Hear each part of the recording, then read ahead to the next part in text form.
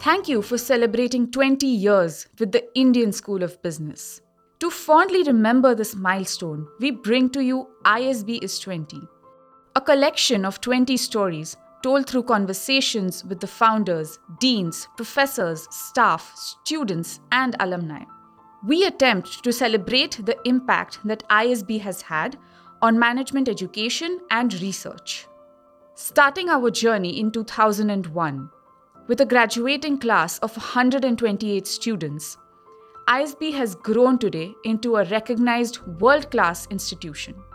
This series helps us pause and reflect on what brought us where we are today and the path that lies ahead. In this episode, we hear from former deans of ISB on what motivated them to join the school, the challenges they faced, and their leadership journey. They talk about key moments and decisions contributing to the brand ISB and its growth as a top-rated global B school. But first, let's hear from ISB's founding chairman, Rajat Gupta. I think the whole idea was to demonstrate a few things. One was that we could create a world-class school that was research-oriented, and many of the other institutions weren't.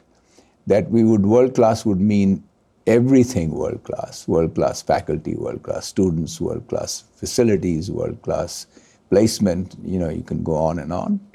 And that we would set an example in terms of truly creating a research culture. To me, ISB is more than just a place I worked. It's my home in many ways. That's the voice of former dean, Ajit Rangnekar. So it always gives me a huge emotional high when I come back.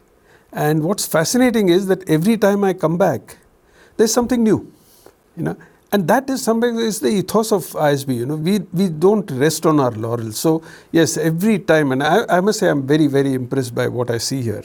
Actually, Egon Zehnder approached me and I had come back to India from Hong Kong saying, I'm not going to work, I'm going to do things that I enjoy doing. And they said, we found this perfect job for you. And I said, I'm not interested in the job, for God's sake. They said, just go and see. Go to Hyderabad, what's your problem? See this place. And I had heard a little about ISB, so I came out of curiosity. And I fell in love. That's all it was. I fell in love with this idea of building something world-class, that too not in Mumbai or Delhi, but in Hyderabad. Right? So, and the whole vision of having something of that quality supported by so many things. So I said, no, I can't let this fail. I have to do my little bit, whatever it is. See, so I was a director at IIM Bangalore, 97 to 2002. About 2001 or so, one of the professors I know who was Bala Balachandran actually, who started Great Lakes, he called me up. He said, there's a position, dean's position. He said, there's a position, would you be interested? I said, okay, fine, I completed this. I vividly recall Savita Mahajan showed me around this main building and so on. So then I said, it all looks very good. So now all that you need is some faculty members, I said. Little did I realize that a few years later, that was my mandate was to get some faculty, because at that time there were very few permanent faculty. And I looked at the vision statement to do cutting edge research. That was one of the main reasons that attracted me to ISB. I always thought that we could build institutions in India which are also research focused. They don't have to be only abroad. And I always believe in a new institution, if you establish the culture, then it is easier.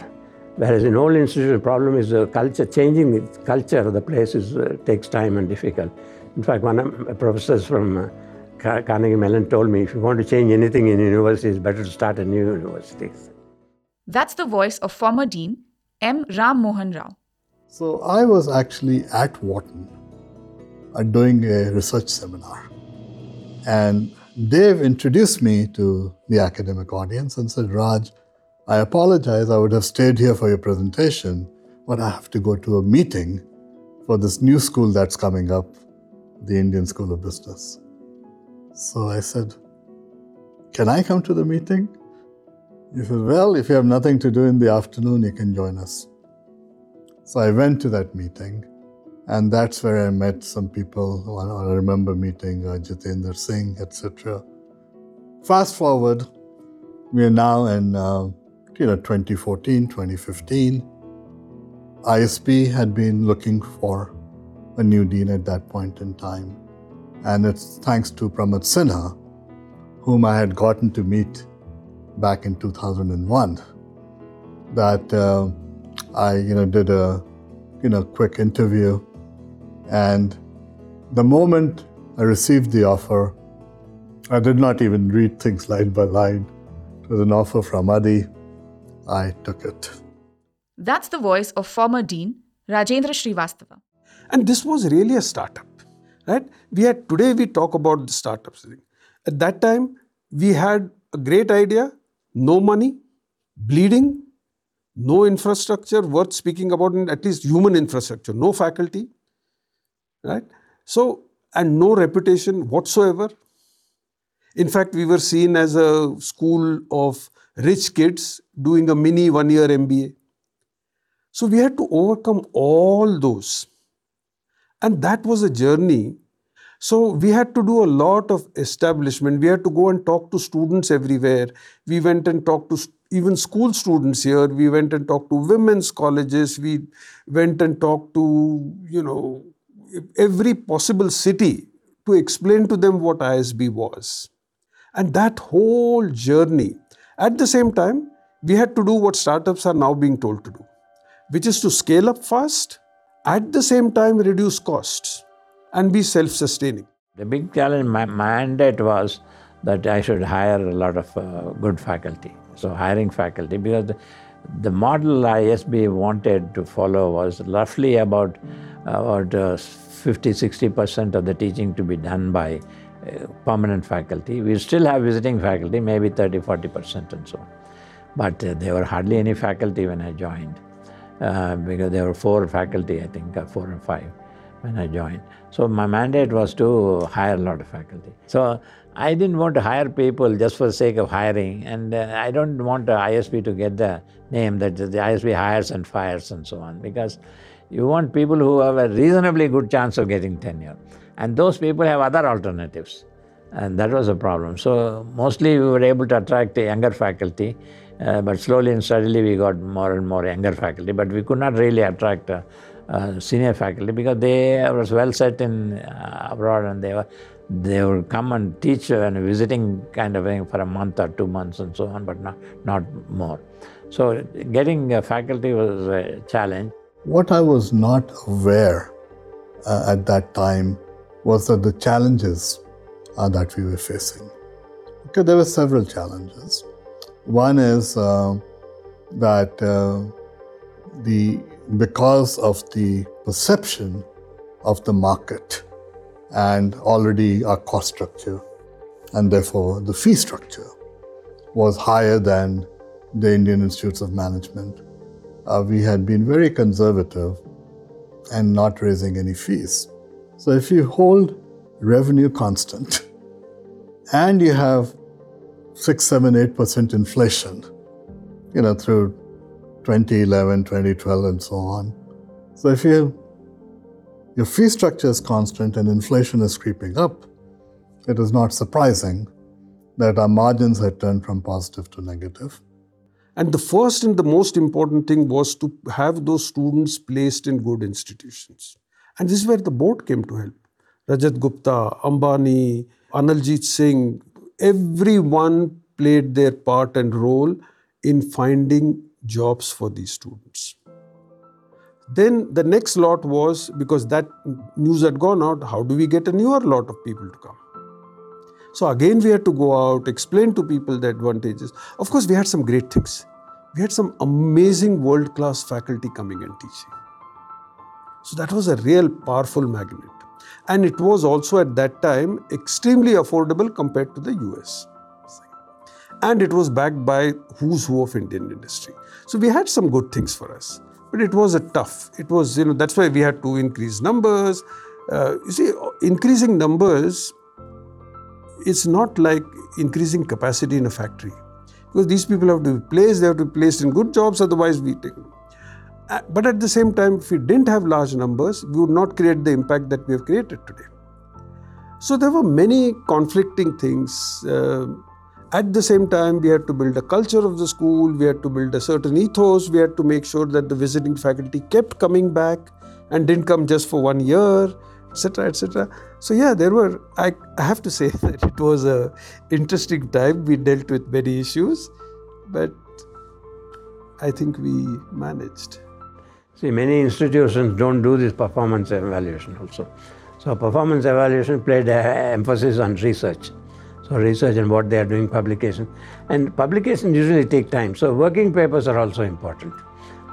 And so that is one thing that I introduced. It was hardly there before that because nobody was really there to do performance evaluation. And then giving funding for research, funding to travel abroad, and having conferences here and inviting people from abroad. So we facilitated by doing lots of things like these things. And I think that probably set the tone. So the process had to be changed. And so one is, we had to strengthen the mission. What it brought us was immediate cash infusion, which we were then able to inject into services, admissions, placement, but also into hiring faculty. So one of the things that we did was to really energize and change the process for recruiting and be more ambitious. And what we were able to do, and people like Professor Milind Soni, played a very significant part in this thing. We were able to go from about 40 faculty when I joined to 70 faculty. That's a growth of 75% and very significant growth. The last batch that we admitted under my deanship, which was large number, 930 odd people, that was 40% women. So that is the significance of ISB. It's size, but it's also diversity. It's also the capabilities. And recently we have seen how well the early batches, the most senior people have done, because these were risk-taking people coming to ISB. And many of the unicorns, I believe it is as many as 11 unicorns, have ISB co-founders. So that is the true achievement. It is not getting jobs, which we do very well. It is creating jobs. And that is what our alums are very good at doing. I do not know a single institution globally where as many of the alumni have gone into starting businesses, creating jobs, and growing the brand, not only in India, but across the world. All of these were inputs. I think the ultimate thing that I'm really, really, really proud of is the performance of my alumni. If the alumni had not succeeded, all this was a complete waste. The fact that the alumni are doing so well, and it's not just these 11 unicorns. Yes, I'm very happy and proud with them. But they have done well in academia. They have done well in industry. They have done well in social sector. They have done well in government even. And of course, the startup community. So I think that every day even today, when I read about the alumni success, I feel all that hard work I think was worth it.